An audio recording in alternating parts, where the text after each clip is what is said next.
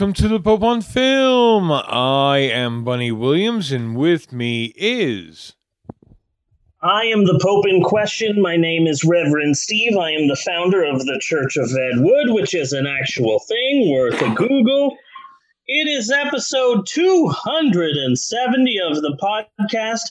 And hey, Bunny, are you and Tony going to the discotheque tomorrow? Why, yes, we are. Great. I'll see you there then. Bye. Anyway, we've got a pretty exciting show. We need to discuss Disney World, the WWE, the Titanic, alcohol. I drink your blood and I eat your skin. Okay. We need to talk about Mondo Kane. Mm-hmm. Very excited about this. Going to be a good episode. So I should have had these preloaded. That would have made things easier. Okay. Buddy! Yes! Season 2 of the Netflix original series, The Umbrella Academy, dropped recently, and I, for one, am intensely upset about it. Okay, I am really glad you brought this up, but why are you intensely upset about it? I am upset. I am pissed. I am pissed right the fuck off, and I'll tell you why I'm upset, okay? Okay. There's hardly any umbrellas. There are very few fucking umbrellas.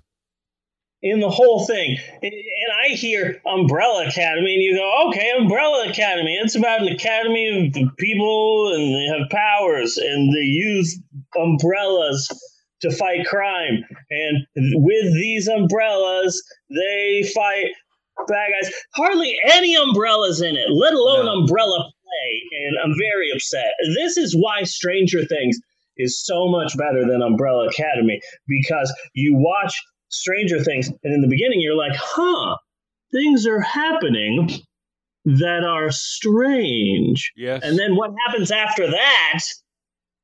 They get stranger. Yes. So there were more fucking umbrellas in Kingsman than in Umbrella Academy. Yeah.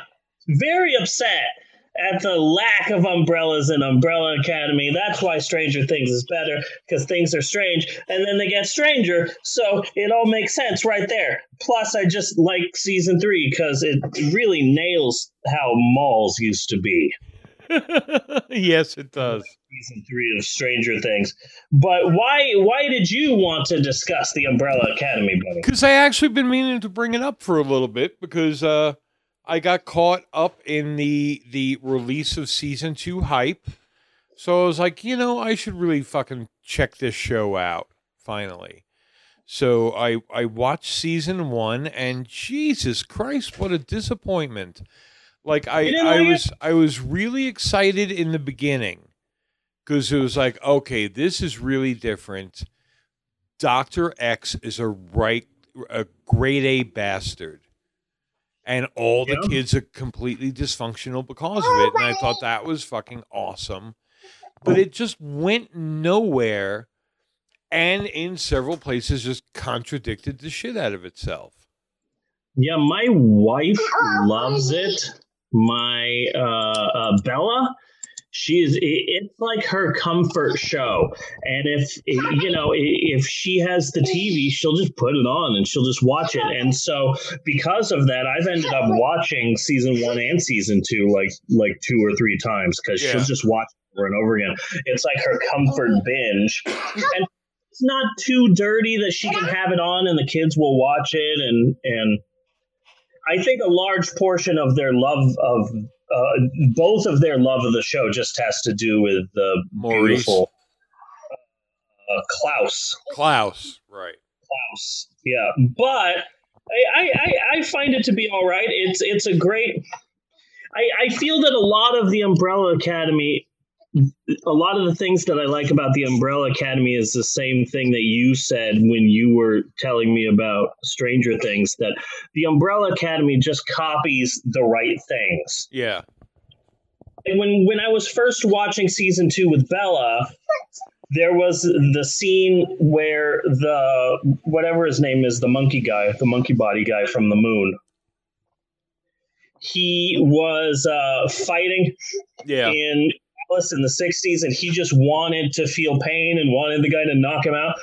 And the guy knocked him out, and you could see his body flying. And I instantly thought of the movie Snatch. And in the movie Snatch, there's a boxing match, and the big guy gets knocked out, and they start playing the song Golden Brown, which is a beautiful song.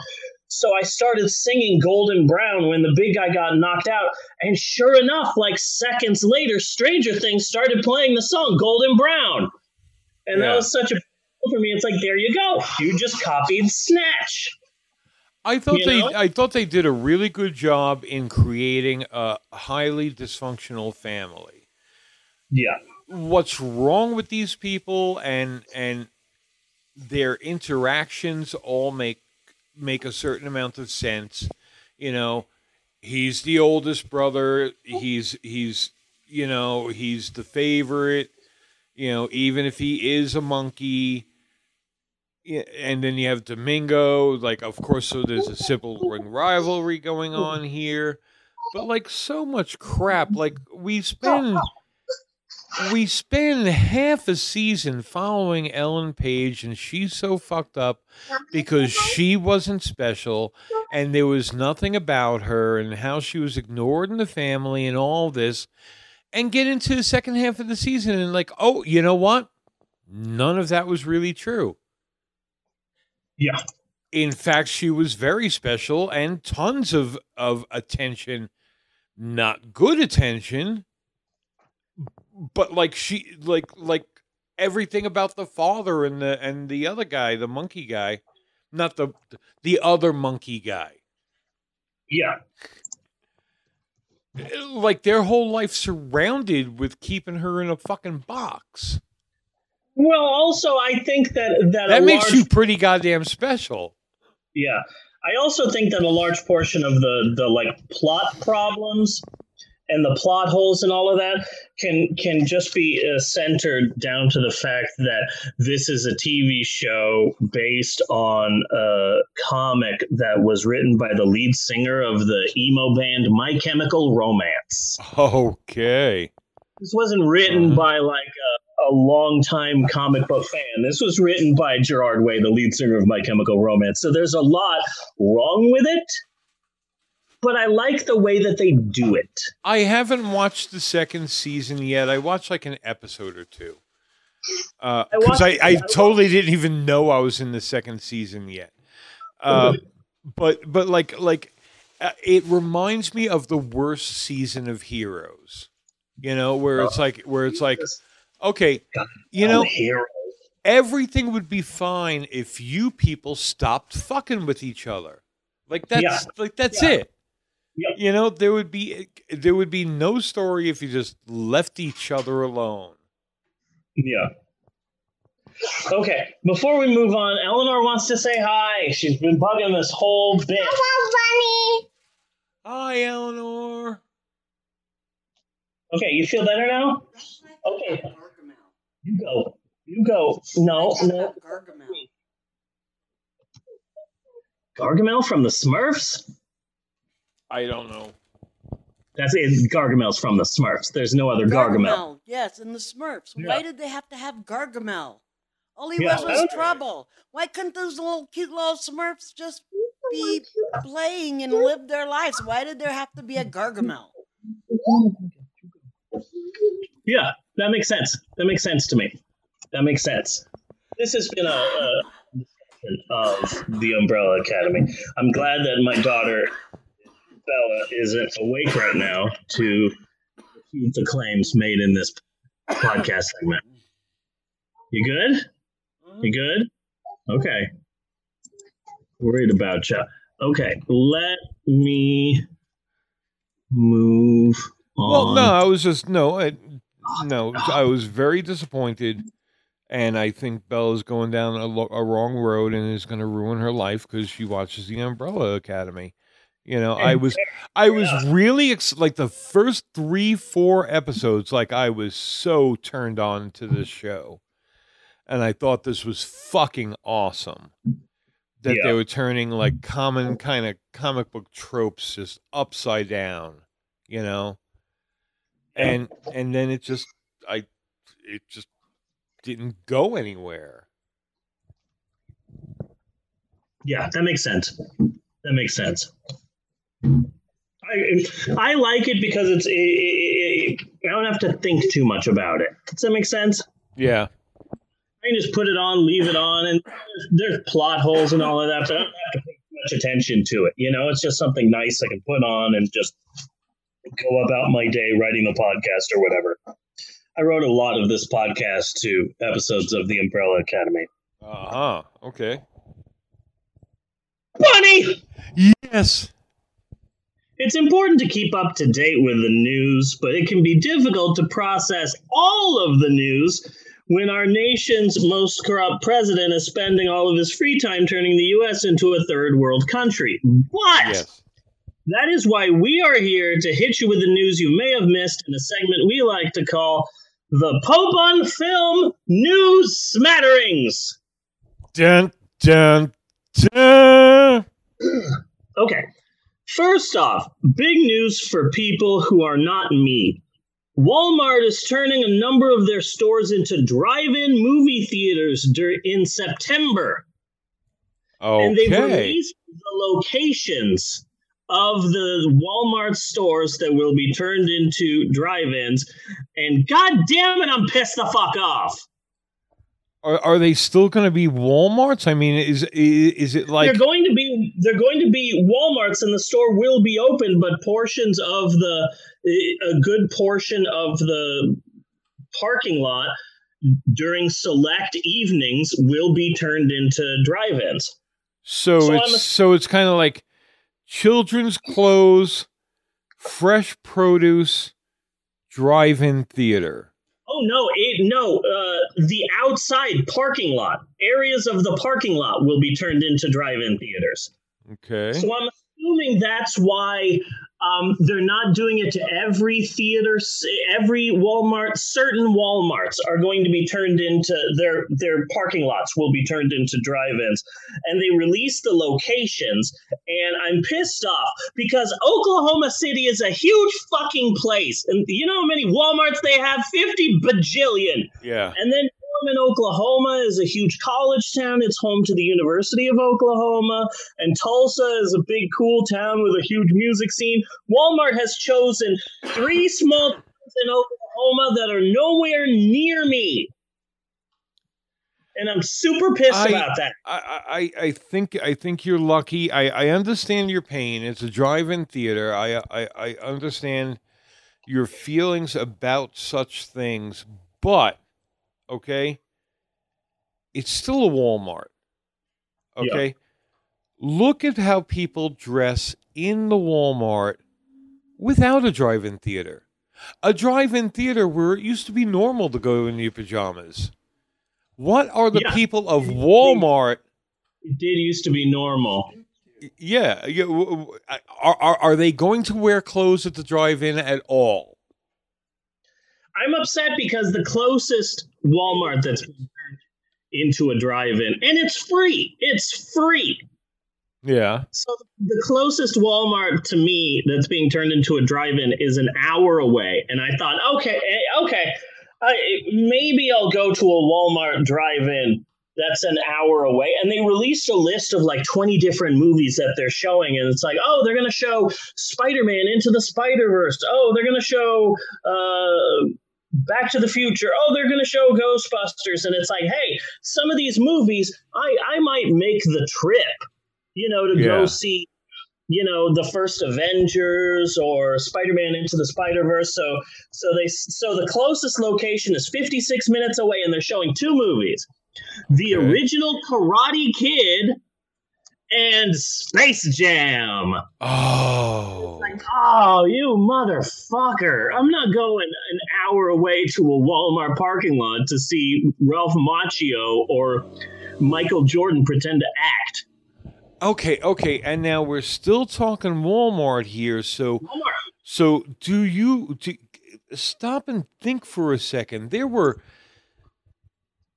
CEOs and corporate board meetings and actuarial tables and focus groups and all of that to come down to and say, yes, we got it.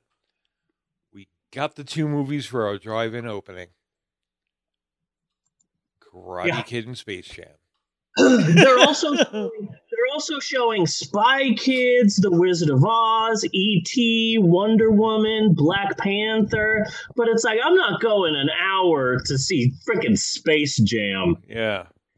Really I'm just saying a lot of money and a lot of effort was spent to fuck up that badly. Yeah. It's kind of a success in its own way. Yeah.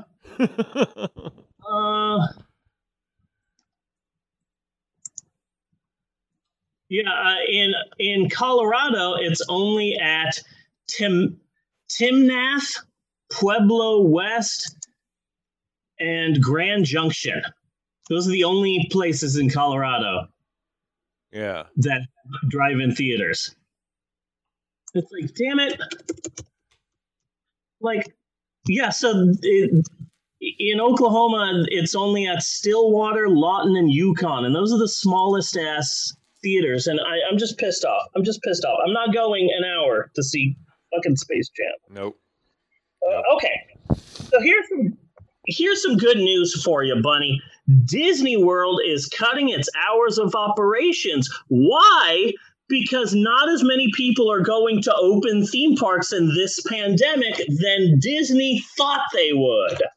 Okay. That is good news. I really thought that the place would be. I really thought that when Disney World said that they were opening, that it's like, oh shit, it's going to be packed with dummies. Yeah. But no, Disney has seen less people at Disney World than anticipated, so Magic Kingdom and Disney's Hollywood Studios will close an hour earlier, while Animal Kingdom and Epcot will close 2 hours earlier. That is really great. And I'm really excited about that. One positive for Florida. Yeah. So that's good. It's also worth noting that Disney World has a new reservation system. They're capping the amount of people that are allowed into a park. So now in order to get into the park, you need to secure a reservation, which are available via their online reservation system. And I've been on their online reservation system and I've played around with it. And as far as I can tell, not as many people want to go to Disney World now than pre-pandemic, and that's a positive thing. Yes, yes, it is. I went from like now all the way to February 2021, and there was only one day that was full. Yeah. And that was like 3 weeks from now. Every other day is free. Christmas Day is free. Valentine's Day is free. New Year's is free. Halloween is free, and that's shocking. Yeah. That is shocking. So that's good. Here's some but now, if we could just turn Disney World into a FEMA death camp, because the ones who are going have got to be the stupidest of us. Absolutely. The way that I still feel that you go to Disney World right now, and it's about 60% YouTubers. Yeah. Hi guys, Danny702 here, back at Epcot. And then I just bumped into 3 more YouTubers and just everyone talking to their phones and their cameras throughout the entirety of the park. And Koreans. Yeah. So here's some professional wrestling news for you, Bunny. Allegedly, there has been a second massive coronavirus outbreak within the WWE. Okay. So that's fun. It's difficult to tell because Vince McMahon is still deeply pretending that the coronavirus doesn't exist. Oh, yeah. So the coronavirus outbreak plus the WWE's ratings is still in the shitter. The ratings are just absolutely horrible. So Vince has been panicking lately, and he's been known to like rip up the script for Raw and SmackDown like just a few short hours before they go live, and rewriting it all himself, and just absolutely losing it. Apparently, it's really chaotic backstage at the WWE. So Vince McMahon has a new idea now to improve the ratings and to get people to watch the WWE again. All WWE television programming has been rated PG since 2008. Okay. So from 2008 to now, it has been rated PG. Well, starting this past Friday, SmackDown went to PG-14. Okay.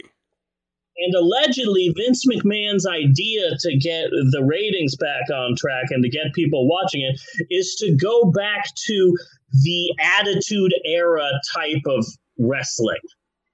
Okay. Remember back in 98, 99, 2000 when it was commonplace to see a professional wrestler on WWE get a blowjob and do blackface and women lingerie wrestling? Yeah, Vince McMahon wants to go back to that. Okay. Hooray!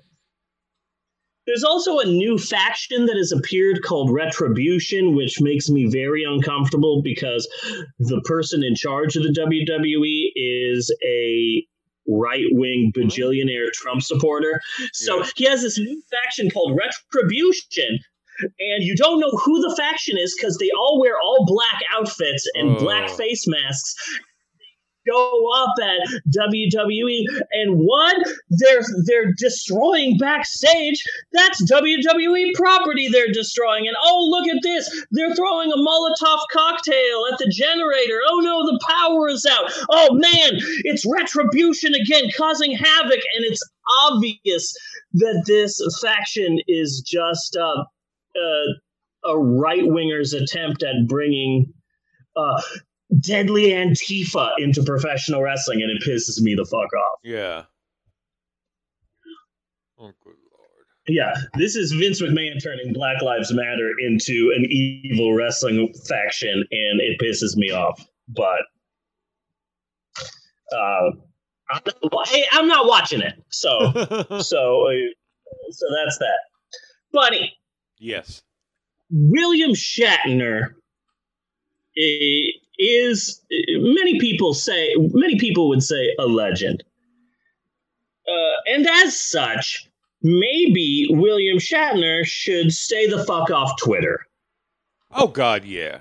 Oh yeah. Because his angry, mouthy, defensive Twitter account makes him seem more like a jerk and less like a legend.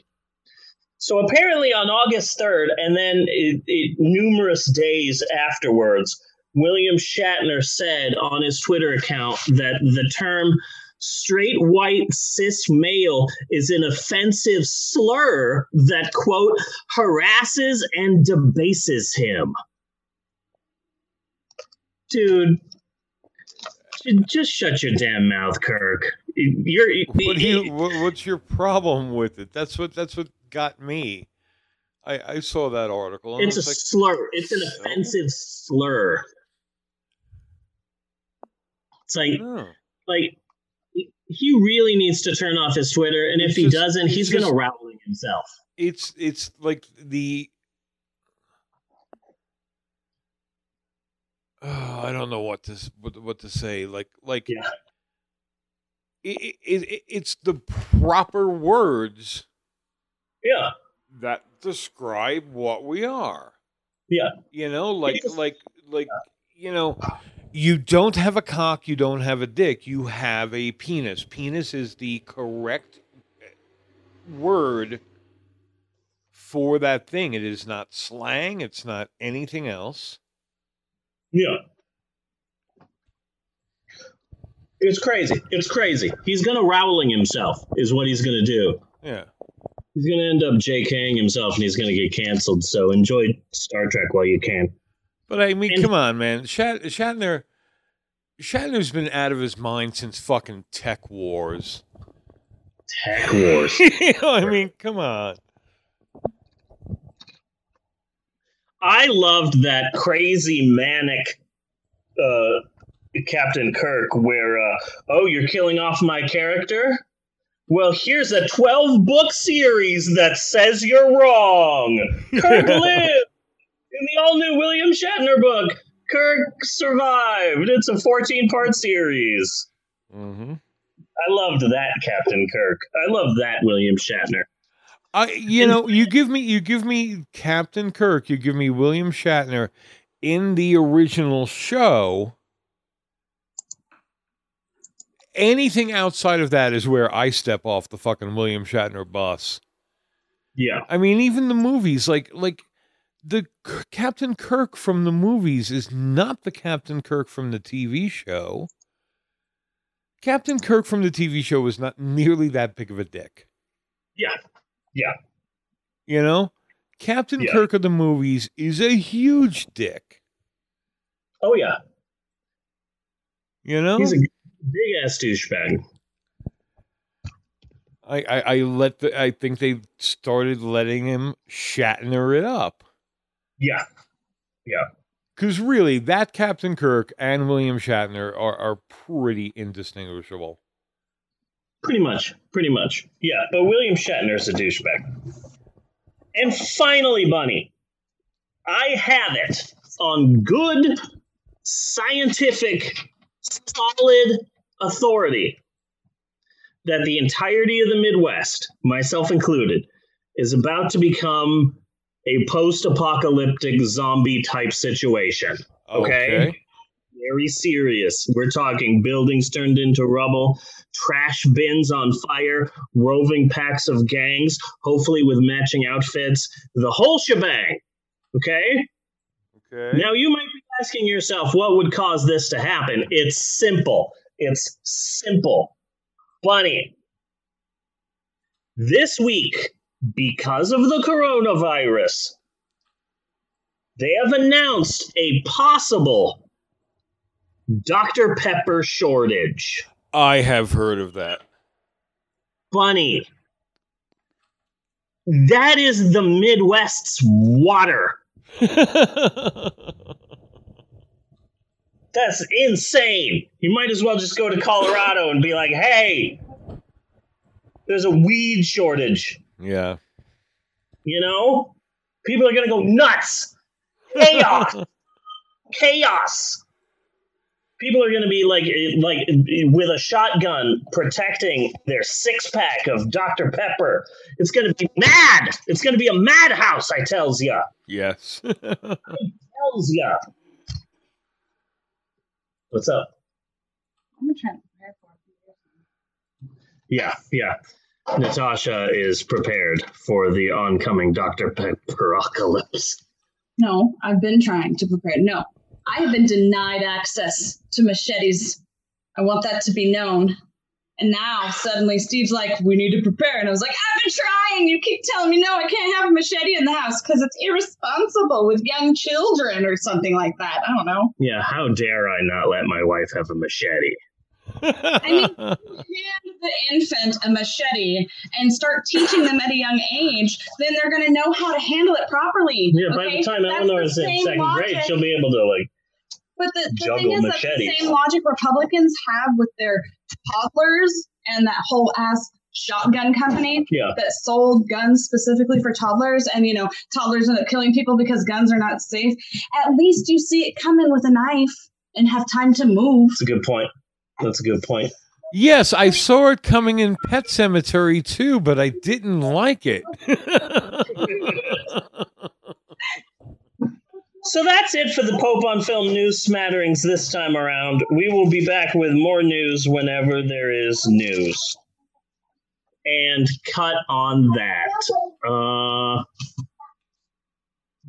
Mouse has been fucking up. Come on, mouse. Where are you? Okay, there you go. Hold on a second. Here's another one. I'm just going to click this one. There you go. Okay. Bunny! I'm sorry. I'm just impressed by the backgrounds. Yes! Okay. We still have a full-size show to get to. We need to talk about the Titanic. We need to talk about getting drunk. We need to talk about Juno, the movie Juno. This is going to be a very Ellen Page-centric episode. Okay. But before we get to any of that, maybe we should take a break. Should we take a break? We should take a break. I concur. We will be right back with more of the Pope on Film after this. Do-do-do-do-do. Do-do-do-do-do. And break. And break.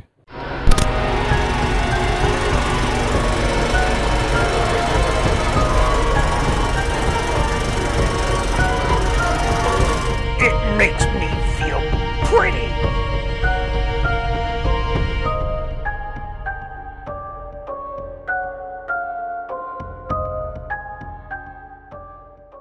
This is an awesome podcast. What's up, little riders? Jump in the public pool tomorrow.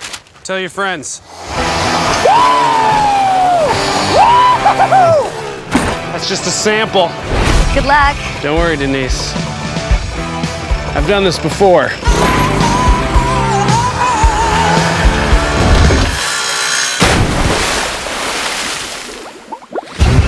So, what are you supposed to be? A stuntman. Wow. My safe word will be whiskey. So you mean whiskey? What? I just don't get why you're saying it that way. Why I'm saying what way? Forget it. I will forget it. Whoa, whiskey! Whiskey! Oh! Hey, everybody. We have a new crew member today, Denise. So I thought it'd be fun if we all went around and said a little something about ourselves. I like to party. I like to party. No, Dave, I just said that I party. I like to party. No. I like to party. Okay, nobody parties but me. Yeah, just Rod. Yes. And me. Sweet. Oh my God, shut up. Hey, Rod, maybe you shouldn't fight Dad this week. Relax, Kev. I'm gonna win this time. I did like 40 crunches yesterday. Get ready to meet your maker. Oh, God! We hadn't even started yet! I just had a great idea. One big jump, gentlemen. The biggest jump this town's ever seen. Let's party. If I'm gonna jump 15 buses, my body's gonna have to be in top physical form. Did we reinforce the takeoff ramp? No, we didn't have time. Cool. Oh! I've already drafted a rough schedule of exercises that will help us take things to the next level. Oh! Now! No, not now!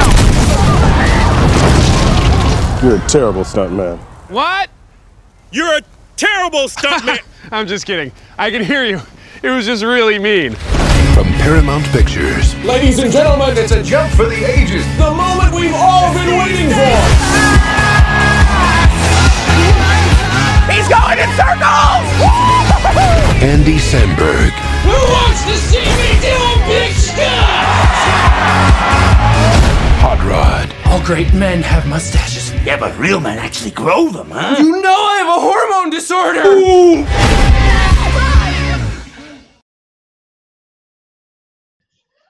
And we're back with more of the Pope on Film. Bunny! Yes. Bunny.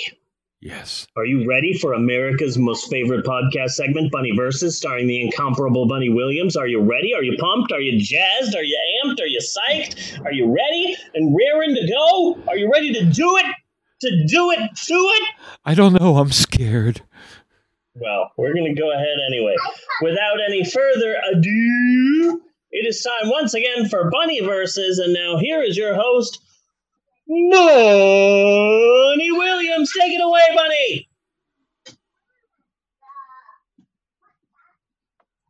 Instead of saying something kind of clever and topical or whatever, like I usually do, what I would like everybody to do is I would like you to just go to Google and search on anything at all.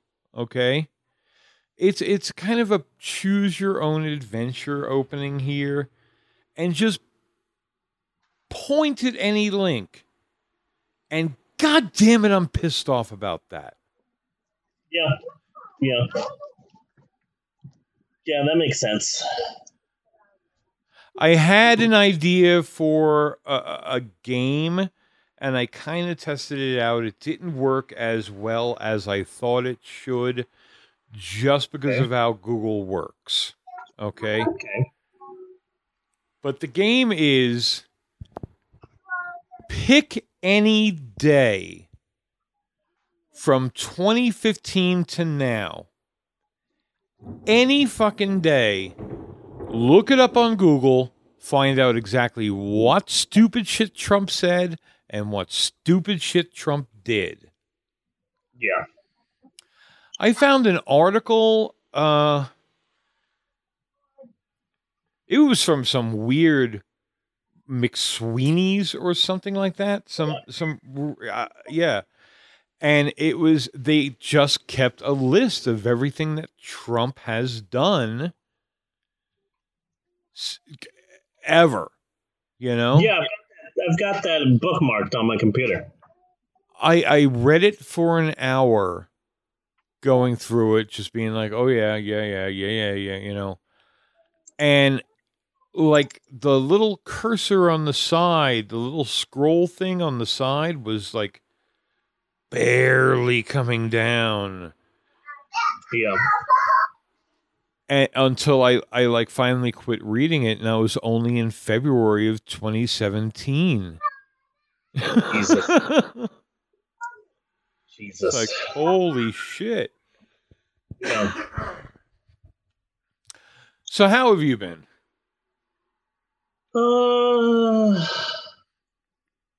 I've been better. I've had a rough week. It's been difficult. I've decided that my thing for Bunny Versus is if we're going to do this in Zoom, I'm just going to randomly change backgrounds. I love it, man. I really love the work you're doing with the backgrounds, and I'm wondering if maybe you would just put the bit name, whatever bit we're doing, like over the top or something like that. I don't know. All of the backgrounds that I've been choosing have all been like last second right before we do the podcast. Like, oh crap. And I just gather whatever I can. Yeah. So there hasn't been that much of a like I'm trying. I'm trying with Zoom. I've been really depressed this week, and I've had a hard time getting things done. But one thing that I'm really proud of is that apparently when I'm really depressed, like seriously depressed, I create the best shit on YouTube. Okay. And I'm so proud of myself of like, I am so depressed. I cannot move. I can barely do anything. But I'm going to force myself to do a video. And then whatever I do, really fucking good. Yeah. Really good. Good. So I've been doing some great stuff this week. And then the best part is that I do a really good video. And then that makes me feel better. So there's that. I am not a regular viewer, but I check them out from time to time. Wow, yeah. That's coming in. Yeah. Jesus, I can hear that. I watched you eat the veggie burger. Yeah, that was entirely my wife's idea. She saw veggie burgers at the store and bought them solely so that I could do a YouTube video about it. So yeah, like, oh, thanks. So that was cool. Yeah, I had one of the Impossible Burgers from Burger King, and I was like really just not impressed. Yeah, I wasn't impressed at first, but the more I ate it, the more it's like, oh, wait a second. No, this is all right. You know, like, but it's not a burger. Yeah, no, it's not a burger. Yeah. It's a nice. It's a decent burger facsimile. If I was at somebody's house and they were serving us dinner, and that was it, I wouldn't be a little bitch about it. You know. Yeah. I mean, It's all right. You know, but it's not burgers. Yeah. It's Neil Breen. Yeah. Yeah. That is the background for those of you who are listening to this as a podcast. And we are putting out more video. If you want to see the video, get the fuck over to Facebook already. Jesus Christ. Yeah. I mean, we've only been doing this like fucking 5-6 years. Since October of 2014. Where are all you people? Yeah. October 2014 is when we started doing this. So pretty impressive. Pretty darn impressive. So how are you, buddy? I'm doing okay.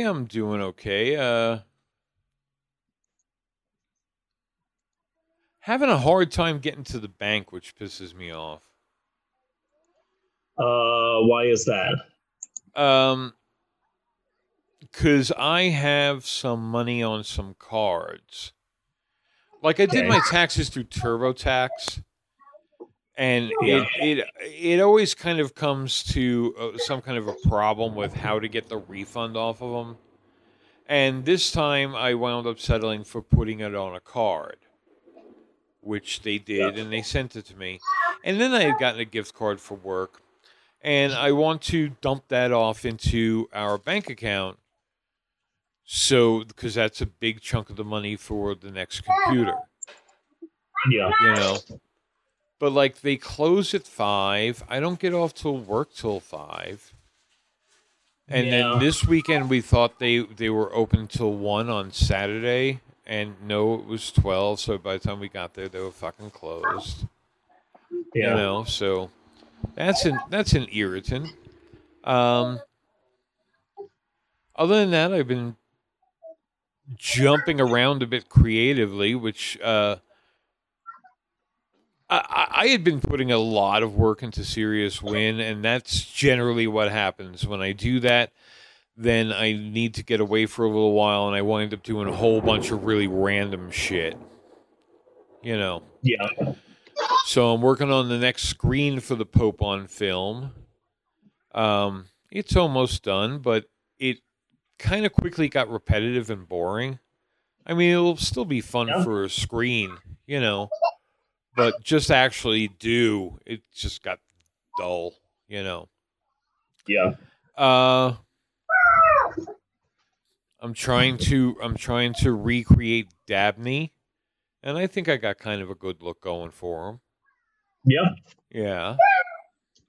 I always liked Dabney the fucking alien. That's about all that's really been going on. But let's talk about Dolly Parton a little bit. And something else I have been noticing.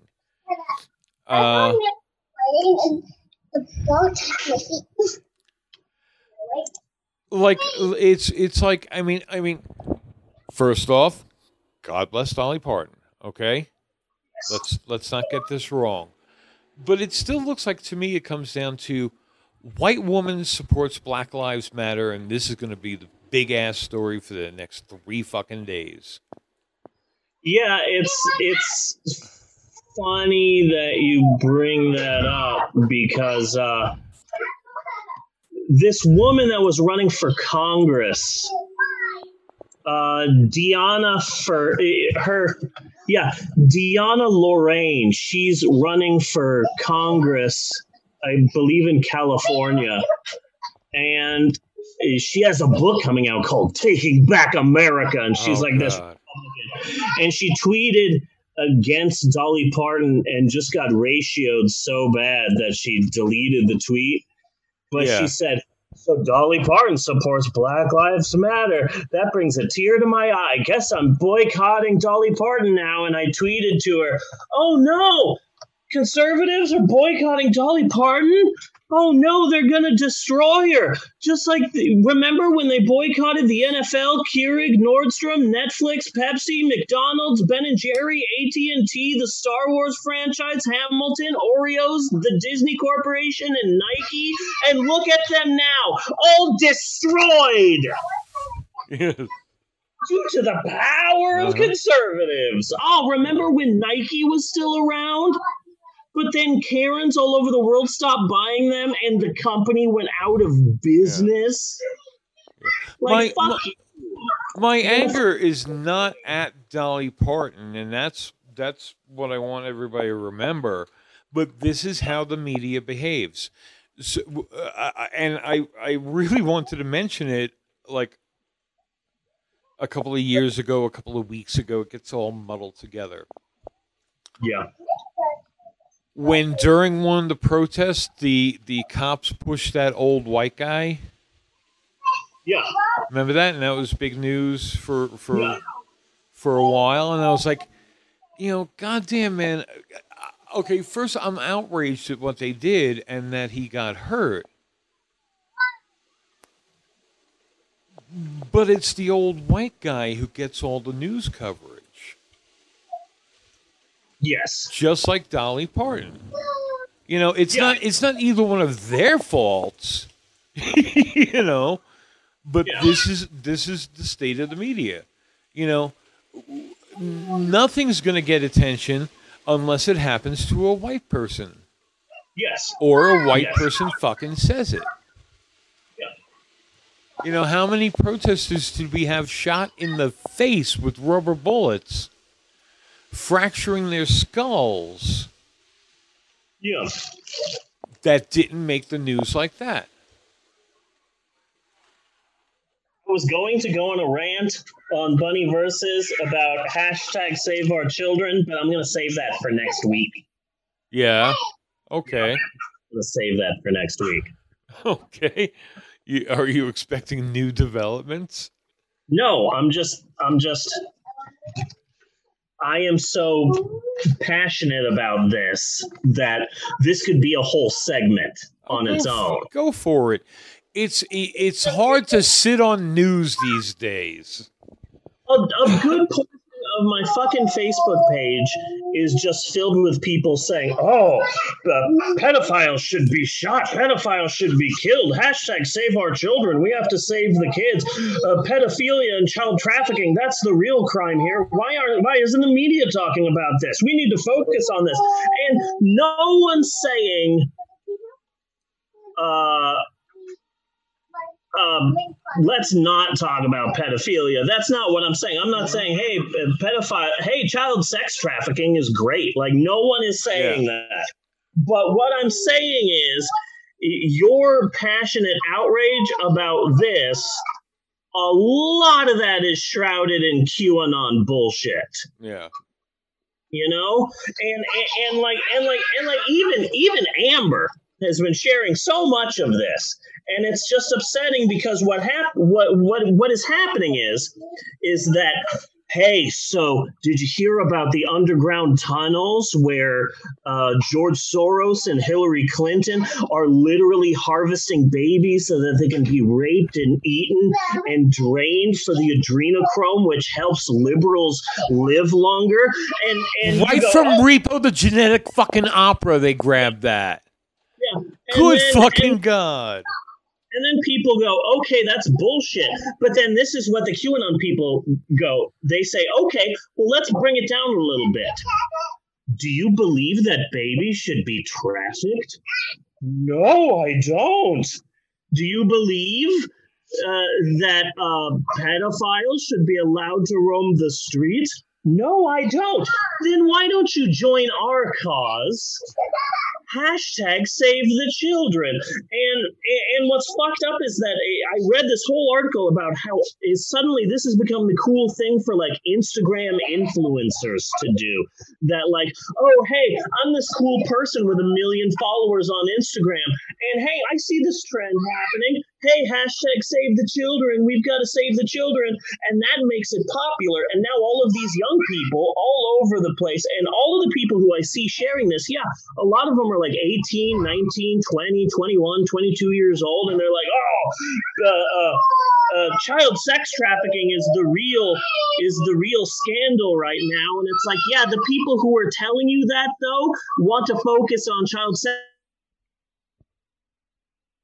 trafficking instead of coronavirus. Like there's this big, like, you don't see what's really happening here, and it's pissing me off. Well, the thing is, pissing me off. I'm very but the thing is always that they would start off with something that, okay, right, sex trafficking, child pedophilia, all that's really wrong, you know. But then they go off into some wacky land instead of, how about we concentrate on what we fucking know, which we had a child sex trafficker in fucking jail, and he killed himself with assistance, you know, and now we have his partner in jail. But this is what we need to focus on. I mean, like, you know, let's scream about Broomhilda Maxwell or whatever her name is, you know, until something happens and she doesn't die.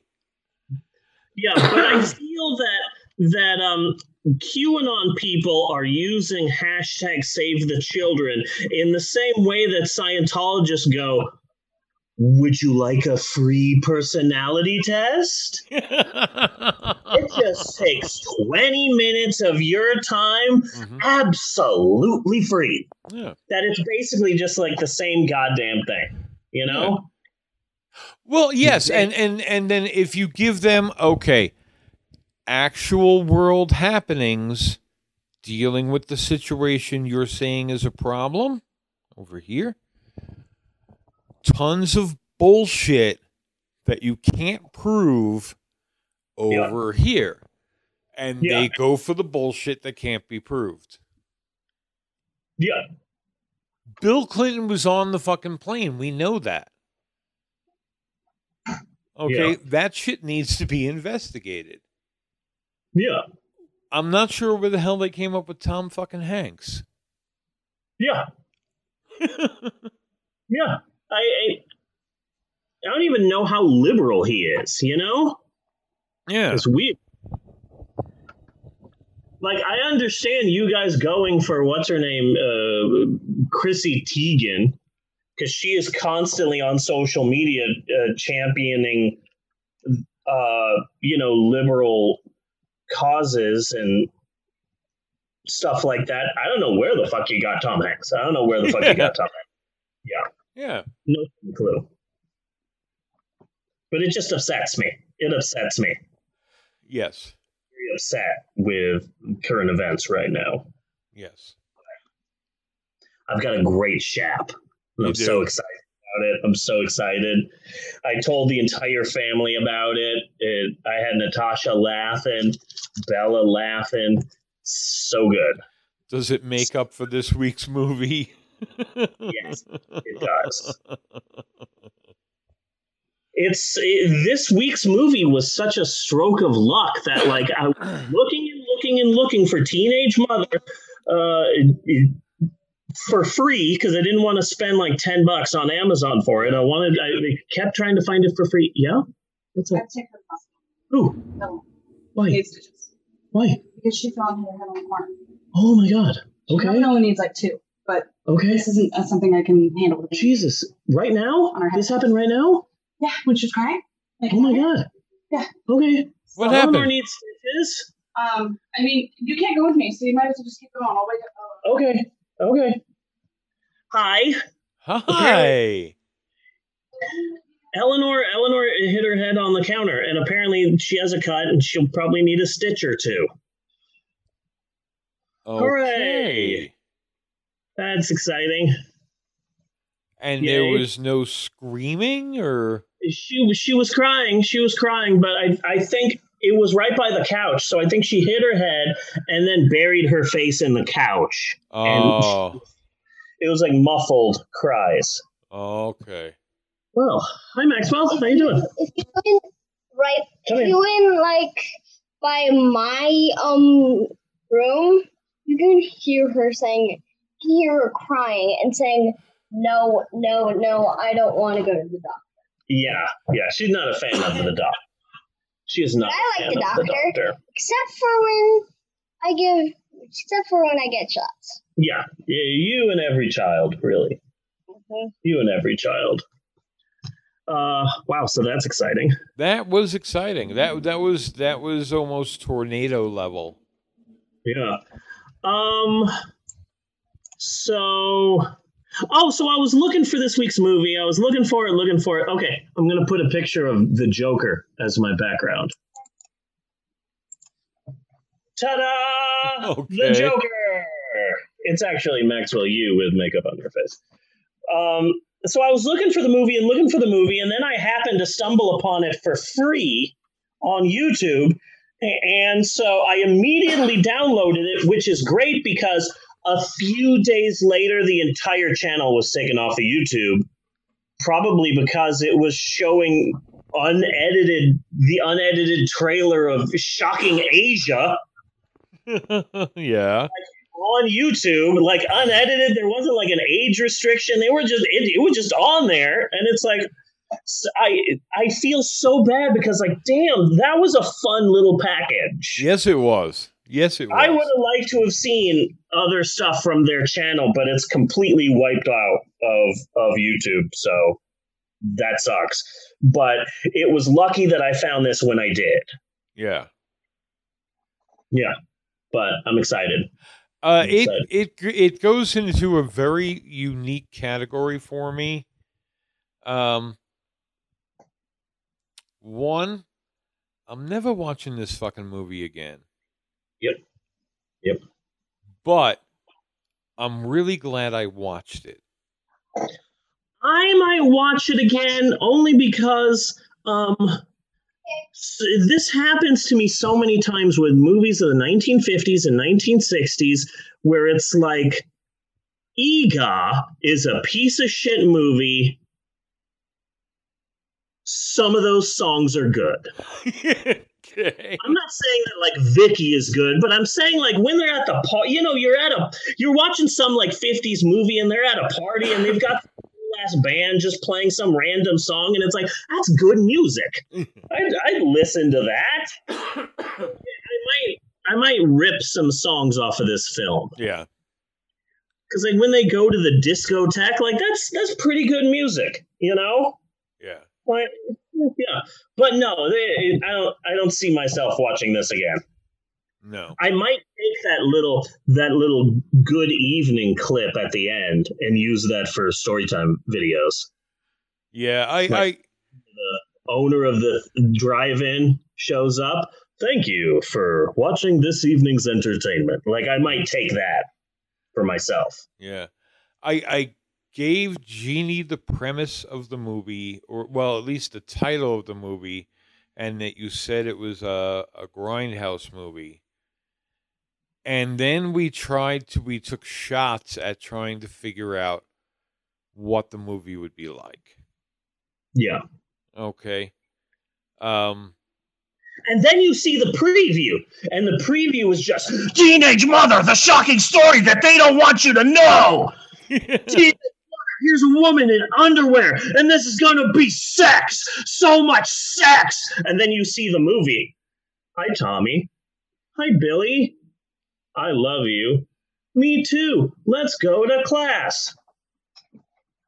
And it's the boringest fucking shit. Like a goddamn bait and switch is what this is. Yeah. The preview is just in your face. And then the movie is just fucking lame. Yeah. So fucking lame. It was so we were kicking around these ideas, and that brought to mind an old VD commercial I had seen as a kid. And this movie most closely matched the VD commercial. I'm sorry, baby. I'm sorry you hurt yourself. I'm sorry, baby. Yeah, it's okay. It's okay. Keep that on there, okay? Oh, Eleanor.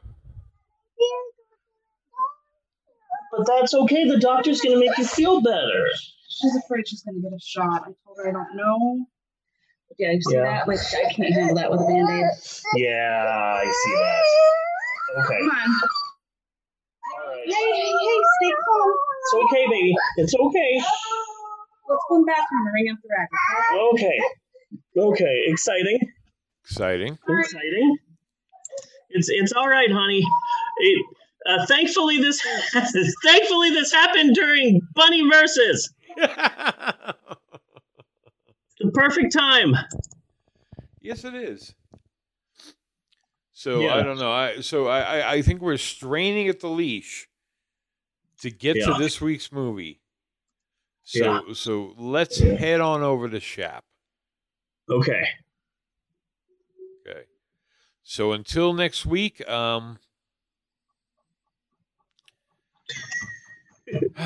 beef is yummy. Okay? That's good. That's good. I like that. And cut on that. Bunny! Yes! If you're like me, then you're no doubt a big fan of this podcast, The Pope on Film. I mean, who isn't nowadays? One interesting thing about doing this podcast on Zoom is that now you can see just how many openings I have memorized. Yes. So that's fun.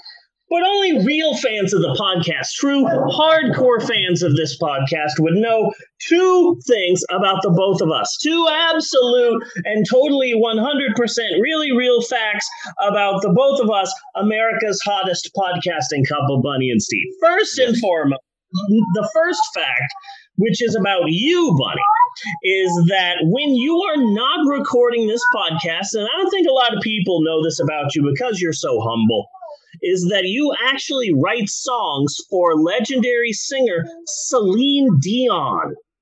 Bunny, why don't you get a taste of some of the Celine Dion songs you've written?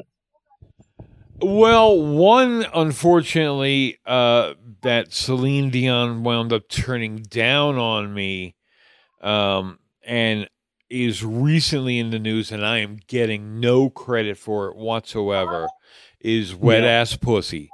Yes. So Celine did not want to sing for some reason, probably because she's Canadian. She did not want to sing Wet Ass Pussy. So that's one that got turned down. She did like, but has never performed, Where the Buffalo Stampede the Children. She did like that one very much, and god damn could she sing it too. Bring a fucking tear to your eye, but she's never actually sung it in any performance or anything like that. I don't know why, but fuck it, I got paid. And then there is Licking Satan's Asshole. Celine was really choked. It was a birthday gift from me to her, actually, is what it was, more or less. So she just said she'll just treasure it forever. And this one, she says she just won't perform it because it's just such a person. Licking Satan's Asshole is just such a personal song for her. Yeah, that she doesn't want to. Yeah. So, and of course there are a lot more. I can go on and on, but yeah. I've heard a number of them. My favorite song that you ever wrote for Celine Dion is the catchy, upbeat number, "It's Okay to Leave Your Dog in a Hot Parked Car." That was my favorite one. I don't know why she passed on that one, but that one was my favorite. Fun fact. Celine Dion was discovered by her manager when she was 12 years old. Yes. Her manager was like, "Oh, you are an amazing singer, and you're 12 years old, and I'm in my late 30s. I'm going to wait until you're 18 to marry you." Okay. And so her husband, a longtime husband, who died a number of years ago, met his future wife when she was 12 years old. And that's creepy AF. Yes, it is. And so I always tried not to hate on Celine Dion because in my mind, she was a victim. But I don't think anybody's ready for that conversation. So there's that. And the second fact that you know about me is that I'm a lover of history. I love it, but I'm also a storyteller. So what I like to do here is I like to take a story from history and reword it via my own unique razzmatazz. And so that's what this is. Steve's Historic Approximations! Dun, dun, dun. Or SHAP, as I like to call it, repeatedly, annoyingly, whether anyone wants me to or not. Personally, I like the name SHAP. It's short, it's quirky, and it's fun, and it doesn't get the attention it deserves. It's the John Lovitz of podcast segments. And so this week on the old Shappity Shap, we will be discussing the surprising similarity between the coronavirus outbreak of 2020 and the sinking of the Titanic in 1912. At first glance, there is seemingly very little, if anything, in common between the sinking of the Titanic and our present situation, except perhaps the fact that President Trump is sinking democracy into the ocean just like the Titanic sunk. But there's a story about the sinking of the Titanic. It is a fairly well-known Titanic story. I believe they did a drunk history about it. I'm not sure. And this story about the Titanic just absolutely radiates 2020. The pandemic, the lockdown, quarantine, all of it. And I love this freaking story. Okay. So much. And this story, as popular as it is in certain circles, I'm honestly shocked that more people don't know about it. Anyway, here's the SHAP. It's the story of Charles Jockin. Okay. The last name is spelled Joughin, but apparently it was pronounced Jockin. So just to make it easier on me for the rest of this SHAP, I'm just going to call him Charles Jackin. Okay. Just to make it easy. Charles Jackin. That's who we're talking about. He was born in August of 1878. I love you, Eleanor. I love you. You'll be fine, okay? I love you. I love you, honey. He was born in August of 1878 in some place in England I've never heard of. He was called to the sea at a very young age. He first sailed at age 11 and he docked of it. Charles was also really good in the kitchen. He was a really good cook, a damn good cook. So eventually he brought his two loves together. And he started cooking for ships and cooking for cruises and making bank. He made sick bank from being head chef on an ocean liner. And he eventually settled down and married a woman, Louise, in 1879. And they had two kids. But the third kid died and the wife died along with him. Very sad. All the sad. So, Titanic. Okay. So Charles Jackin was hired as the head baker on the Titanic. He was the head baker. There he is right there for those of you watching this video. He was the head baker on the Titanic. He had a whole crew of people working underneath him. This is a big deal, right? Yes. Yes, deal. In fact, as the chief baker on the Titanic, Charles made 15 British pounds a month in 1912, which, when adjusted for inflation, equals about 1,500 pounds today, which is round about $2,000. So not too shabby. He's making decent amount of money a month as the head chef of the Titanic. Okay. There's an orange cat outside? Yeah, or like an orange. Oh my goodness, how many cats? It's walking across the street right now.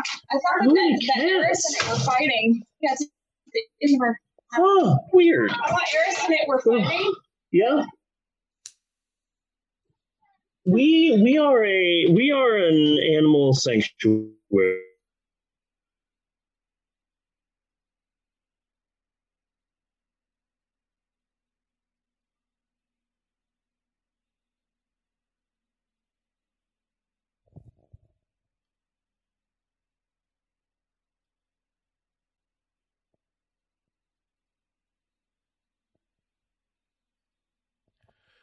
We seem to have locked up.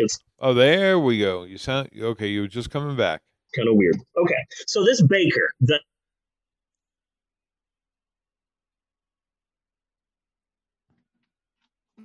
There you are. Hey, Bunny. Hey there.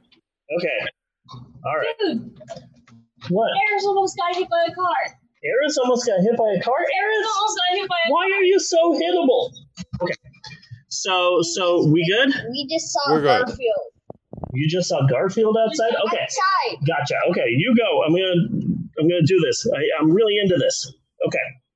So this baker, Charles Jackin, he is 2020. This story happened in 1912, but Jesus Christ, this guy is 2020. He is quarantine vibe. Okay. Big time. He is basically the patron saint of the coronavirus. Okay. Because because it's late in the evening, April 14th, 1912. He's had a long day of baking and telling people what to do. He's tired. It's like 9 o'clock, and he's like, I've had a hearty dinner. I'm going to go to my cabin and go to sleep. So he goes to his cabin. It's April 14th, 1912. He really likes alcohol.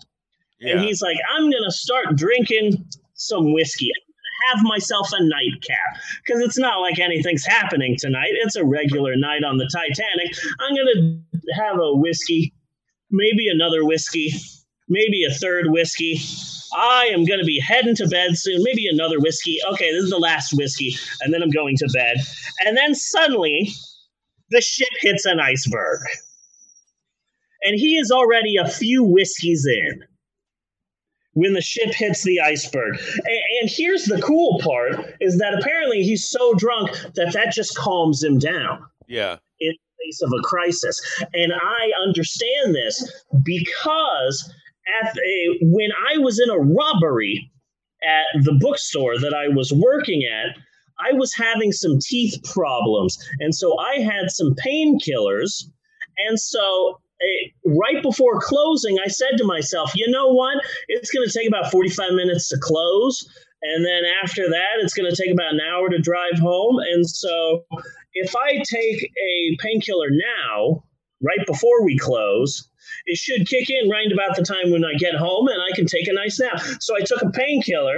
And then an hour later, when there's a guy suddenly appearing in the back room with a gun threatening to kill all of us, yeah, I was calm as fuck because the painkiller had kicked in at that point. The three other women that were working with me that night were like freaking out, and I was just like, guys, it's okay. We're going to get through this. And I was the calm voice of reason. And that was 50% because I was brave and 50% the narcotics I was on. Wow. So I fully understand Charles Jackin, and he's just totally mellow, you know? Yeah. He's just in his room, and he's like, the ship has hit an iceberg, and he's like, well, shit. More whiskey. So he has another whiskey, and then he's like, okay, I'm going to help out. So shortly after hitting the iceberg, they ordered the ship's evacuation. And so Charles gets his crew together of cooks that work under him. 13 different cooks. And Charles Jockin goes, okay, we have a job, and God damn it, we are going to do it. I want each and every lifeboat to have bread, because they are going to be out there in the ocean, in the elements. Who knows how long it's going to be until someone's going to save them? We need to make sure that every lifeboat has bread in it. Snap to it. Come on, let's go. Okay. And so his team, bread in hand, rushes to the lifeboats, and because of Charles, every lifeboat had a shit ton of bread. Okay. Very forward thinking, like good for him. So then Charles follows his team to the lifeboats. So he's up there and he's helping all of the other senior crew members in assisting women and children to get into the lifeboats. Okay. Now there's about 3 kick-ass moments in this story. Okay. Number 1 is he's already drinking heavily, and then the ship hits the iceberg, and he's like, okay, this is crazy. Maybe a few more whiskeys, and then we'll go, and then we'll handle. So like, oh, we've hit an iceberg. What time is it? Whiskey o'clock. That's cool part number 1. Here's cool part number 2. He's helping women and children into the lifeboats. Okay, here you go, ma'am. This way, ma'am. Here you go. But a lot of people, when they started evacuating, a lot of people were like, you want me, this rich-ass white person, you want me to get into this small, rickety motherfucking lifeboat and go out into the ocean? No. I'm sure we'll be safer on the boat. Oh, God, yeah. A lot of people died because they felt that it was safer on the Titanic. I'd rather be on this big-ass ship than on a rickety-ass wooden boat in the middle of nowhere. I'm going to be safer on the boat. So Charles Jackin is a bit drunk at this point. Yeah. And he's just, we're yes, okay, ma'am, to lifeboats, yes, here you go, lifeboats, okay, right over, hello, right over here. And women start saying, I'm not going to go, I'm not going to go on that lifeboat, I'm going to stay right here. And he's like, ma'am, we need, get on the lifeboat. No, I'm going to stay here. Ma'am, we need you on the lifeboat. No, there's nothing you can do. And Charles Jackin just said, you know what? Fuck it. Yay! And he starts throwing women and children onto the fucking lifeboats. And there's a kid like, I don't want to go. I don't want to go. And he's like, kid, I've had enough of your shit. Picks him up. Yay! And he's throwing children off of the Titanic. And women are like, I'm not going on there. And he's like, no, you're going to get on the fucking lifeboat. Picks her up, throws her. He's throwing women and children. And that's awesome. And apparently, it's awesome. Drunk. And it's unique. I mean, like, here is a brilliant way to solidify yourself as a hero while possibly increasing your body count. Yeah. So he's throwing women and children off of the Titanic into the lifeboats and everything. He's just throwing women and children. He's literally chucking women and children onto the lifeboats. And so near the end, they say to him, okay, Charles Jackin, you're going to be the captain of Lifeboat 10, so get on there. And he just goes, if I don't get on Lifeboat 10, that's one more woman or child that can be saved. No, I'm not getting on the lifeboat. Someone else can take my spot. Yeah. So he gave up his lifeboat spot so that someone else can be saved on a lifeboat. Yeah. And that's awesome. So eventually he goes, well, we're out of lifeboats. Well, gentlemen, it's been a pleasure. Now, if you'll excuse me, I'm going to see just how much alcohol I can drink before I fucking drown to death. Bye. And that's exactly what he did. He went back to his room and said, fuck it, and started getting shit-faced fucking drunk. drinking whiskey. How 2020 is that, Bunny? Yes. How Yes. me, this British baker in 1912, that's peak 2020. Yes, it is. That was just huge quarantine energy. This man is the patron saint of the coronavirus. Okay, so we're all gonna die? Great, I'm gonna see how drunk I can get. And apparently in the goddamn film Titanic, there is a deleted scene where you see everyone running, and it slowly pans to the railing of the Titanic, and you just see a calm-ass man just going, drinking on the railing of the Titanic while everyone else freaks the fuck out. Apparently that's a deleted scene. So how drunk did he get? Well, eventually he got an idea, and it's either brilliant or stupid, but he's like, oh my god, guys, I've got an idea. Okay, let's see how many wooden chairs we can find and just fucking throw them off the boat. It was his idea that, like, the more wooden chairs you could find and throw out into the ocean, the more people could survive by hanging onto the chairs. Okay. So the water starts rushing into the Titanic and everyone's freaking out. Meanwhile, here's a drunk baker going, I found another chair. Yay! Okay, where's the other? Two more chairs. Fuck it! Ocean chairs! And he's throwing chairs off of the Titanic. He threw 50 chairs into the ocean. Well, once you throw your first kid over the railing, it really becomes an addiction. Mm-hmm. Pretty much. He would next being like, oh my god, you know what they need? They need glassware. Let's start throwing all the glassware. Yeah. Charles Jackin was the last person aboard the Titanic. How? Well, the story is fucking wonderful. He got shit-faced drunk, so drunk that he was seen by numerous survivors as the Titanic makes its way vertically and is being lowered down into the ocean. He grabbed onto the railing of the Titanic right at the end, right at the tip, at the tippy top of the Titanic. He grabbed onto the railing, stood on it, and rode the Titanic down into the ocean like an elevator. Oh, God. Okay. That is badass. Like a boss. Yeah. Everyone's like falling off of the ship and screaming, and you just see one drunken guy just going, hey guys, this is fun.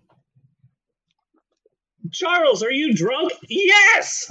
How drunk are you? Yes. Now here's the amazing part. I'm going to drop a little bit of science on you right now, Bunny. The water was cold, obviously. Charles Jackin went into the ocean around 2 a.m.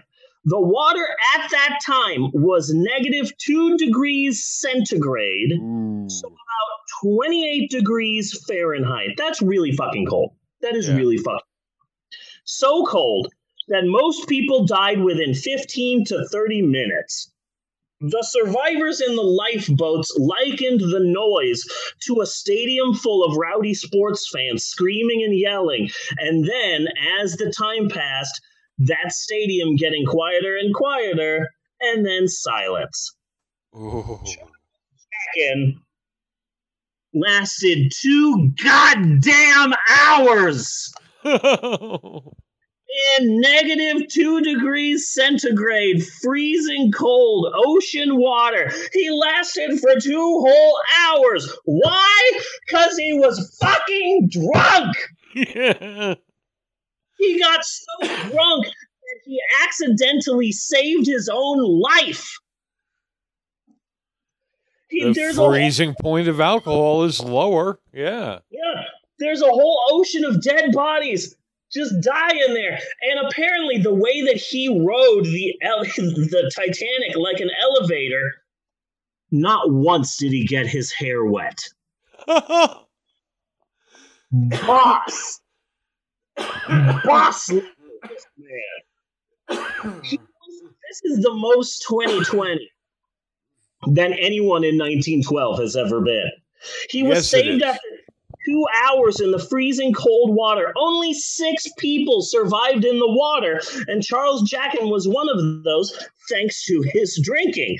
And when they pulled him out of the freezing cold water after 2 hours and asked him if he was all right, all he said was, "Well, my feet kind of hurt."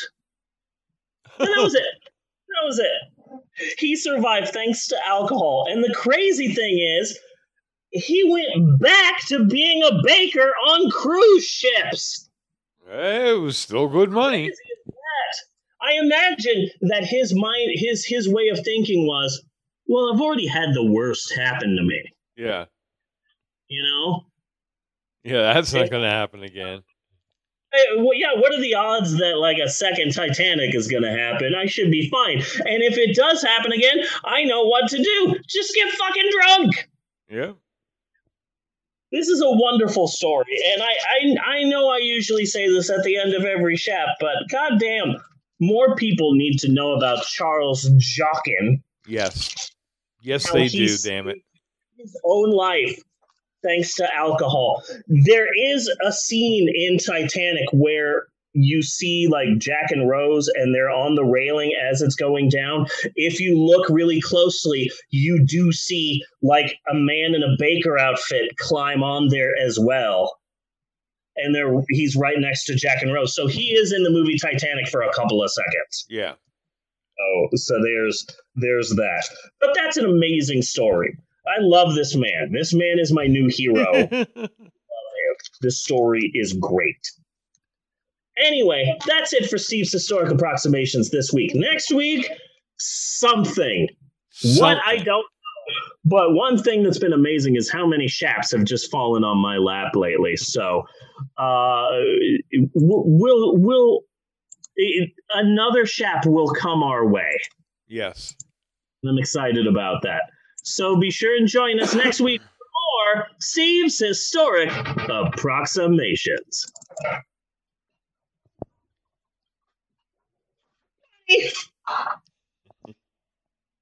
Yes. We still have a movie to discuss, but before we get to that, and also we need to continue our podcast long discussion of Ellen Page. Yes. But before we get to any of that, maybe we should take a break. Should we take a break? We should take a break. Okay. We will be right back with more of the Pope on Film after this. Do do do do do do do do do do do do do do do do do do do do and break.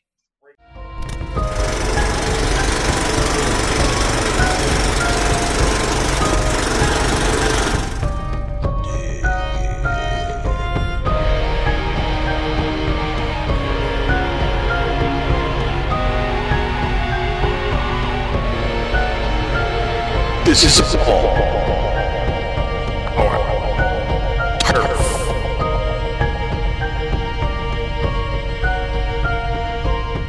Boffo box office is what we're talking about. Creation of the humanoids. Out of the atomic war came the perfect man, the humanoids, man's own creation. Physically and mentally perfect. Created to serve their masters, men and women. But could man compete with this creation, the perfect man? You love that machine? I love Pax. He's dedicated to keeping me happy. And I am happy. The robots are machines. They must be made to look like machines. The perfect man, created by man, becomes man's worst enemy. Proceed. The most provocative story ever filmed. The most unusual story ever filmed. You must see it to believe it. The creation of the humanoids. The perfect man. And we're back with more of the Pope on Film. Act 3, Bunny! Act 3! Act 3! Yes, Bunny, my friend, it is time once again for all of us here at the Pope on Film podcast to casually stroll on in to our third and final act of the show. And FYI, the third act of the podcast is when we finally, eventually get around to discussing our non-GMO, gluten-free, 0 grams of trans fats and, oh my God, cholesterol movie of the week. And see, last week, we did a fairly recent film, 2006's For Your Consideration, the 10th film in our Summer of Fred Willard, celebrating Fred Willard, who sadly died in May of this year. And I like to really mess with the timeline. So this week, we're going as far back as we can to 1967 and Fred Willard's first ever movie, the exploitation film known as Teenage Mother! Yes. The film that dares to explain what most parents can't. So before we discuss this week's film, let's head on over to our Fred Willometer to see just how much Fred Willard is in this film. And sadly, Fred Willard does not appear 5 minutes into the film. No. He appears about 11 minutes in as the All-American high school football coach. Question, Bunny. Yes. Question this movie brings up. Was Fred Willard ever old? I don't know if he was, because he was in his early 30s in this film, and he still looks old. He might be just one of those eternally old people, you know what I'm saying? Yes. One of those when you first said it, I heard it the other way around. That's why I was having some problems there. But yes, some people are just like Rip Torn from First Family. You just cannot help but perceive him old. Very Salvador Dali. Yeah. It's really odd to see a 1960s exploitation film and you see all these people and then you hear the trademark Fred Willard voice. Yes. It is really strange to see this movie from a long time ago and then suddenly you just hear that damn voice. But this was his first film. He's pretty wooden in it, but he was just trying, you know. This was his first film, so you got to cut him some slack. Fun fact that I learned after watching this movie: in 1967, it was common for 42-year-olds to be in high school. Yes. And no good-neck kid who was working, selling drugs and pornography. I swear to God, he's older than Fred Willard. He is a 42-year-old man. Yes. In high school. He might be working for Jump Street. Bunny! Yes. What are your preliminary thoughts on this week's cinematic masterpiece? I would not watch it again, but I'm happy I have seen it. Because this is one of those movies that you should just see. Yeah. You know, in a kind of a, if you're going to be a film person, you need this kind of exploitation movie in your canon. You know? Yeah. Yeah. Just like you need a good Nazi exploitation film or Nazi exploitation. But I don't see any single reason to go back. Who the fuck was this movie made for? I don't know. I could really just imagine a lot of really pissed off perverts. Yeah. After having walked out of this movie. Well, the movie itself, Teenage Mother, is only 78 minutes long. And it feels like one of those movies that was definitely created solely to be in a double feature, you know? Yeah. That's what it felt like. Like, this film was meant to be the second part. of the drive-in movie experience. The second film that most people didn't stay for or were too busy doing it to actually pay attention to. Yes. So we found this as a nice retro video package of previews and fun stuff, right? On YouTube, and fortuitously, I happened to find this right before the channel, which was called Deranged Visions, was deleted for posting a lot of nudity and gore and stuff. So this was a fun edit. I liked the previews and the musical numbers. Oh God, yeah, the package was fun. Yeah, because this is a 78-minute long movie. This is barely even feature length, but the way that they added so much sort of drive-in retro sort of stuff to it was a lot of fun. And it sucks that I discovered the channel right before it died, because I would have liked to have seen more of this, but it was fun. I am currently I just found on YouTube hidden the movie The Green Slime. Oh yeah. Which I think I saw a long time ago, but that I couldn't remember. I had no idea that The Green Slime had such a catchy green slime. Yes. Like ooh, that's fun. Which I'm pretty sure was Sammy Davis. Green slime. Like that's wonderful. It feels like they got Bill Murray's Lounge Singer to do the theme to The Green Slime. Yes. Yes. So I love that movie. I love that movie. Yeah. So I found it on YouTube. I was really happy that I found that. And then there's Wild Wild Planet, which is a really fucked up movie to watch. Wild Wild Planet? Yeah. And then there is a third that makes up kind of a trilogy that all centers around that space station somehow. Huh. Wild Wild Planet, 1966. Okay. Interesting. I think it's the Gamma Italian 3 science series. fiction. You know who directed it? Who? Antonio Margheriti. Yeah, the director that the guy pretends to be in Inglourious Bastards.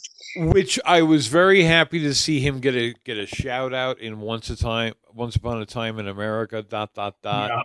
He was just mentioned on the radio real quick. And I also what I really hadn't noticed at first, maybe I'm a little slow, but what I found really amusing the last time I watched Inglourious Bastards, it's the guy who says he can't speak any Italian at all. Yes, who put on the most convincing performance. I love that so much. So you're the third best at speaking Italian, but I don't speak Italian. That's what I said. You're the third best. Yeah. Yeah. And he's the one who does it great, and meanwhile, all the other people are just horrible at it. Yeah. No, I love it so much. Yeah. So that's the Roadhouse, the package from Deranged Visions Theater. The actual movie, I'm really happy that the people who made this version that we saw put the preview before the movie. Yes. Because if I had just seen the movie, I would have said, "Oh, well, that's a pretty bad movie." And okay, so we're done with this episode of the podcast. But when you see the preview before you watch this movie, oh my fucking God! Yes. The movie poster and the movie previews make this movie seem to be a far-out exploitation film that's really dirty and scandalous. But in reality, this is one of those education-sploitation films. Yes. Yes, it was. You know, back in the day where they're like, hey, it's pre-code days. We can be as dirty as we want. And then it's okay, so we've got this new thing. It's called the Motion Picture Association of America. You can't be as dirty as you want. And they're like, so we can't show any nudity at all? And they're like, no, not at all. Unless it's for educational purposes. Oh, then look at my new educational film called Sex Romp. Yes. Educational look into sex and romping. We made this film for the children. For the children. Yes. To teach them so they can learn. An education exploitation film, and that's what this is. See the miracle of birth and shit. Yes. And that preview right before the movie. First off, I love the fact that the guy who narrated the movie, who narrated the preview. Yeah. I love that man so much because he doesn't bother to change his regional dialect for the preview. So the whole preview is just teenage mother. Yes. Teenage mother. She went all the way there. Yeah. Teenage mother. And I love Teenage Mudda. I was hoping they'd do a sequel and call it Teenage Fodda. Yes. That can be at a camp. Camp and the kid Granada. doesn't want to be at said camp. Yeah. Yeah. But then you actually see the movie and it's like, God, what a fucking bore this is. Yeah. What a fucking bore this is. Like, this is like you see the previews and you see the poster and you're expecting like this titillating thing, but it's just preachy. Yes. It's preachy, it's educational, and like, damn, this is a bait and switch. Well, to me, what this is. Come watch this scandalous. To me, it seemed like they had a big checklist of bad behaviors she could probably take part in, and they needed to get those checked off one way or the other. My favorite was hitchhiking. Hitchhiking. Yeah. Jukeboxing. Yes. Yeah. Pornography. Grass. Yes. Mm-hmm. Yeah. No, those are just for breakfast. When I'm done, I'll get you some of the cereal. Okay? Yeah. But then you see the movie, and it's like this preachy-ass film. Online, some people have compared this film to Juno. I saw on a website that said that there's Juno, and then there's Juno the Grindhouse edition. Okay. So, Eleanor got a staple. Oh. They didn't stitch her, so I can't call her Lilo. She got one staple in her head, and she took it like a champ. There she is, right there. So we can put magnets on her head now, so that's exciting. Yes. Only one staple, and she took it like a champ. Wow. Okay. If you don't understand what we're talking about, you really have to listen to the whole podcast. Yes, you do. You got to watch all of it, not just the parts you want to see that are scandalous. Yes. See, while you were talking about your feelings, which way am I doing? There you go. I was feeling the baby kick. Yes. That Zoom stuff that I couldn't do before. Like, oh, let me. Ooh, I feel baby kick. You feel that? And then nobody was pregnant the whole goddamn movie. Yeah. Nobody was pregnant. No. There is no teenage mother. No. God there is damn no it. teenage mother. Man, it was a lie from start to finish. Yeah. The only scandalous part of this film is there's only two scandalous parts of this film.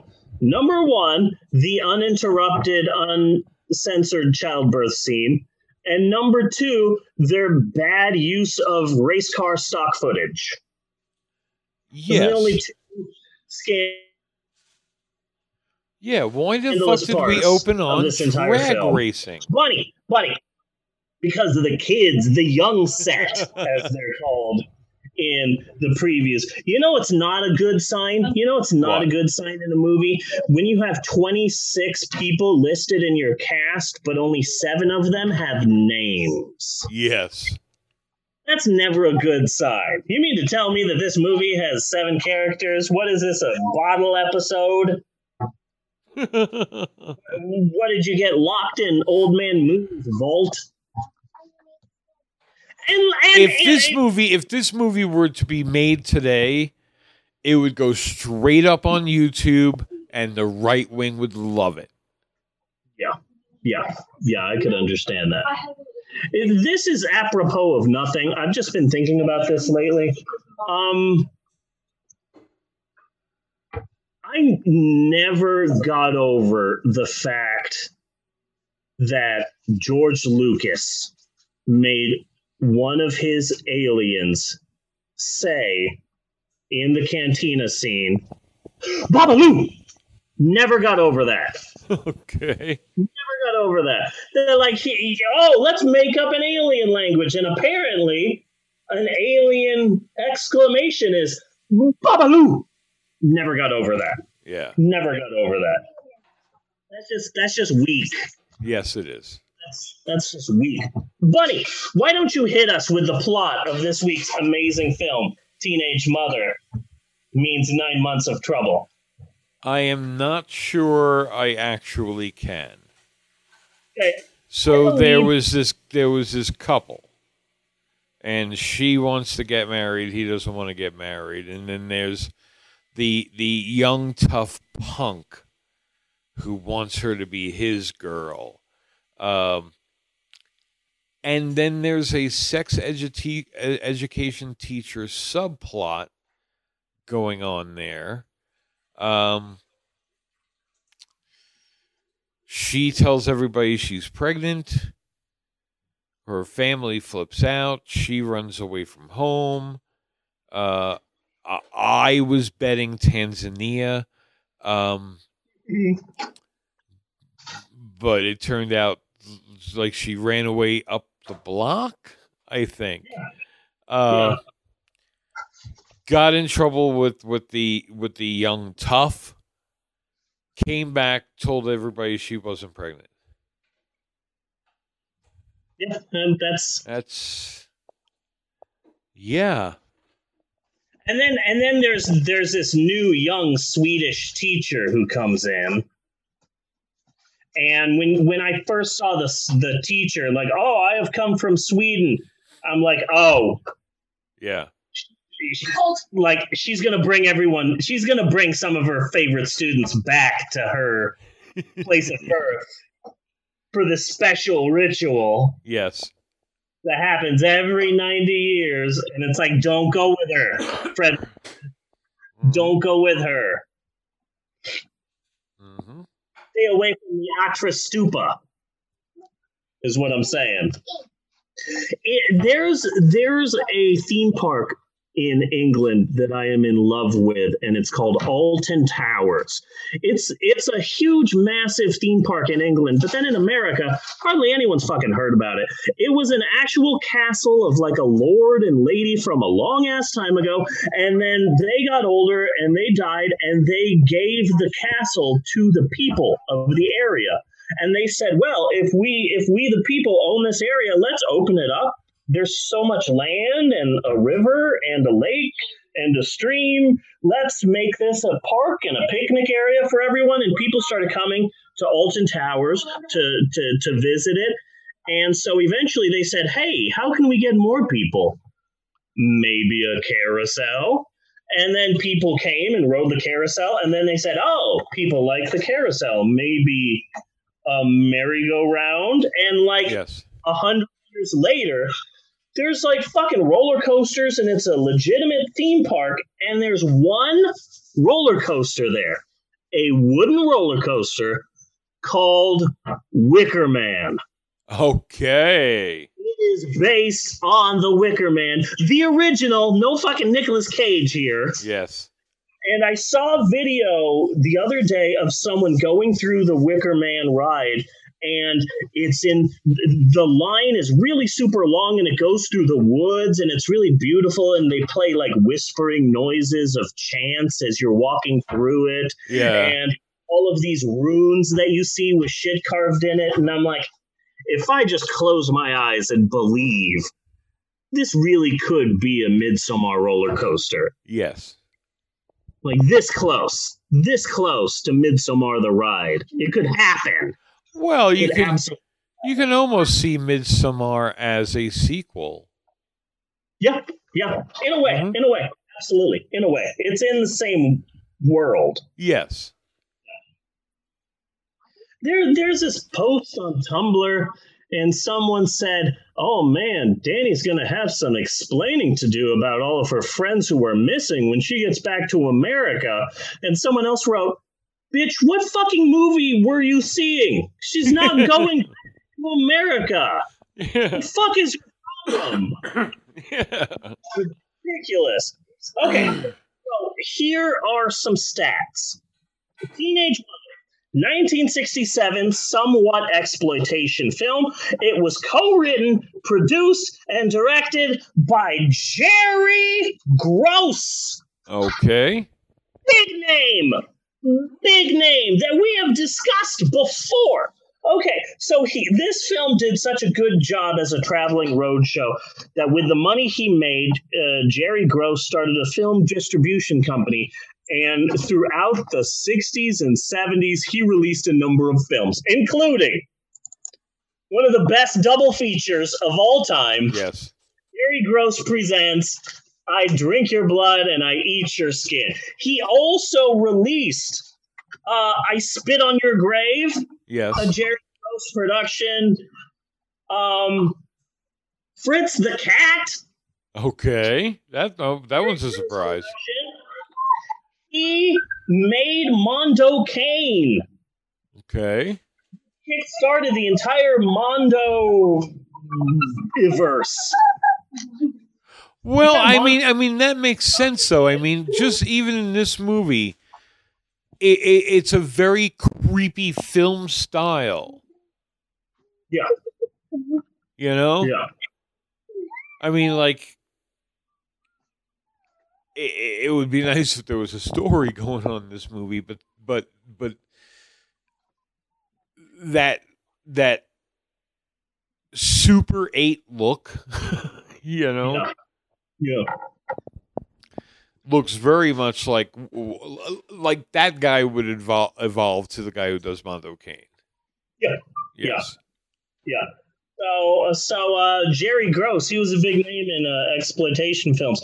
He also released a film that I don't know if you've heard of it, Bunny, but it's called Sweetback's Badass Song. Yes. Jerry Gross, this man. Really? Yeah.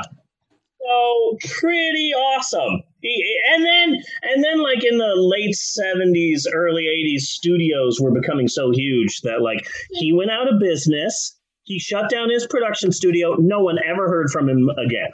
Yeah. It's bizarre. I was trying to look up biographies of Jerry Gross, and it's like no one knows who he was, where he came from. No one knows what happened to him after his last film, which was a film in 1980. I think it was called The Boogeyman. And after that, he just disappeared. No one knows where the fuck he went. Yeah. Everyone knows what happened to the woman who starred in this film because she was in Playboy, and motherfuckers are serious about Playboy. There are some serious ass Playboy people out there. Yes, there are. Every goddamn fucking centerfold and all of that shit. Fun fact. Here's another fun fact for him. Fun facts today. The music for this movie was all done by a guy named Steve Carman. He would go on to be a celebrated commercial jingle writer from the 1970s and 80s. He wrote jingles for Bud Light, Michelob, for coffee. If you think of a single jingle from the 70s and 80s, there's a 40% chance that it was written by this guy. Here's his biggest jingle. Really? He wrote that jingle. Okay. So the guy who made the music for this film just went on to become a celebrated jingle writer. And then Jerry Gross went on to be a celebrated movie producer. Fred Willard went on to become celebrated Fred Willard. So this movie was a starting point. This is like Dementia 13. Yes. You know?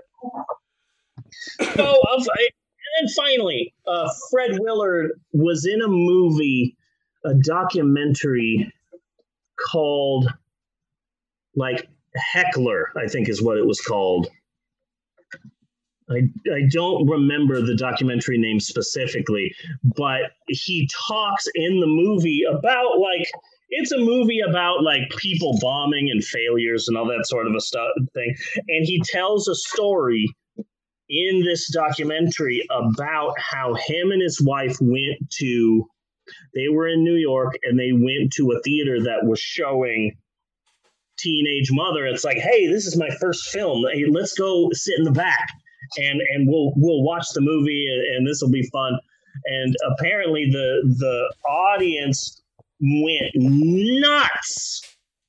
Okay. When his character stopped a rape. Oh. And they were like, yeah. Oh, the fucking PE coach. Man, this movie was about to get exciting. Fuck you, Fred Willard. I love that story. Like your film and people hate you for stopping a rape. I also read somewhere that what's his name, Jerry Gross, just went to a hospital nearby and said, hey, do you have footage of a pregnancy? Yeah, right here. Okay. I'll pay you $50 for it. And the guy said, okay. So that's how we got the graphic, uninterrupted, uncensored pregnancy scene at the end. He just went to a hospital, paid him $50 and got pregnancy footage. Oh, I hope that doctor lost his license. It is 1967, dude. Okay, we're going to be doing surgery now. Yeah. Do you want one? Do you want a cigar for the surgery? Oops, got some ashes in your wound. That's fine. Nurse, bring your sweet fucking ass over here. Get this man a cigar. So it was really like, dude, it's a baby. They're kind of fragile. Yeah. Like, hey, back in the day, it was common for babies to be violently pulled out of a woman's vagina using dirty salad tongs. Yes. Now, it's a common occurrence. Everyday fact. Yeah, that's what I learned from watching this film. And high school is filled with 42-year-olds. Yes. I learned so much. I have learned so much.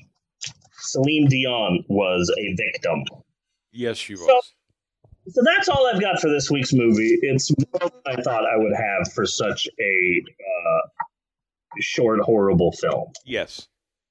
But we're going to many places in the summer of Fred Willard. Speaking of, I like changing the timeline. And from what I can tell, this is one of, if not the most beloved Fred Willard film. I have been trying to save it, not for last, but near the end of our summer. I didn't want to shoot our load too soon. So next week, finally, it took forever to upload this onto our shared copy. Because apparently I got like the super ultra mega high def version of it. But whatever. It's there. It is waiting next week for the podcast. It still can't be played because I just put it up very recently. Next week, we're doing Best in Show. Best in Show. Okay. He was only on set. He filmed all of his stuff in just 2 days. Nice. Yeah, he just rolled on in, did it, done. So that is next week. Also, next week, we might be talking a bit about QAnon and hashtag Save Our Children. Okay.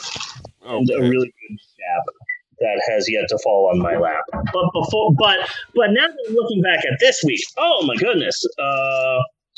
The Titanic, John Lovitz, Walmart, the WWE, Dr. Pepper. I gotta say, this has been a pretty good episode of the podcast. This has been a damn good episode. Okay, I agree, but you are the one who makes that decision, not me. I didn't want to step on your toes or anything like that. But what I'm trying to say is that, yes, I concur with your assessment, good sir. So until next week, I am Bunny Williams. And I am Reverend Steve, and on behalf of Natasha and Eleanor and Maxwell and Bella and everybody else, I just want to say thanks for listening, and we will see you next week, you godless heathens! And you do schwaffles and poopy tits. And popcorn. I totally forgot the popcorn. Oh, man. I got a little bit of popcorn for the podcast. Oh, nice. I got some popcorn. There's a movie theater in the nearby town, and they're not showing movies, but they are still selling snacks. So for $5, Natasha could have bought me a bucket, or for $15, Natasha could have bought me the snacks for an entire elementary school. And she went with elementary school. I love it's even like retro. Look at that. A heap of popcorn. I love it so much. Anyway. Do do do do do do do do do do do do do do do do do. Wow. Cut and print. And put it on a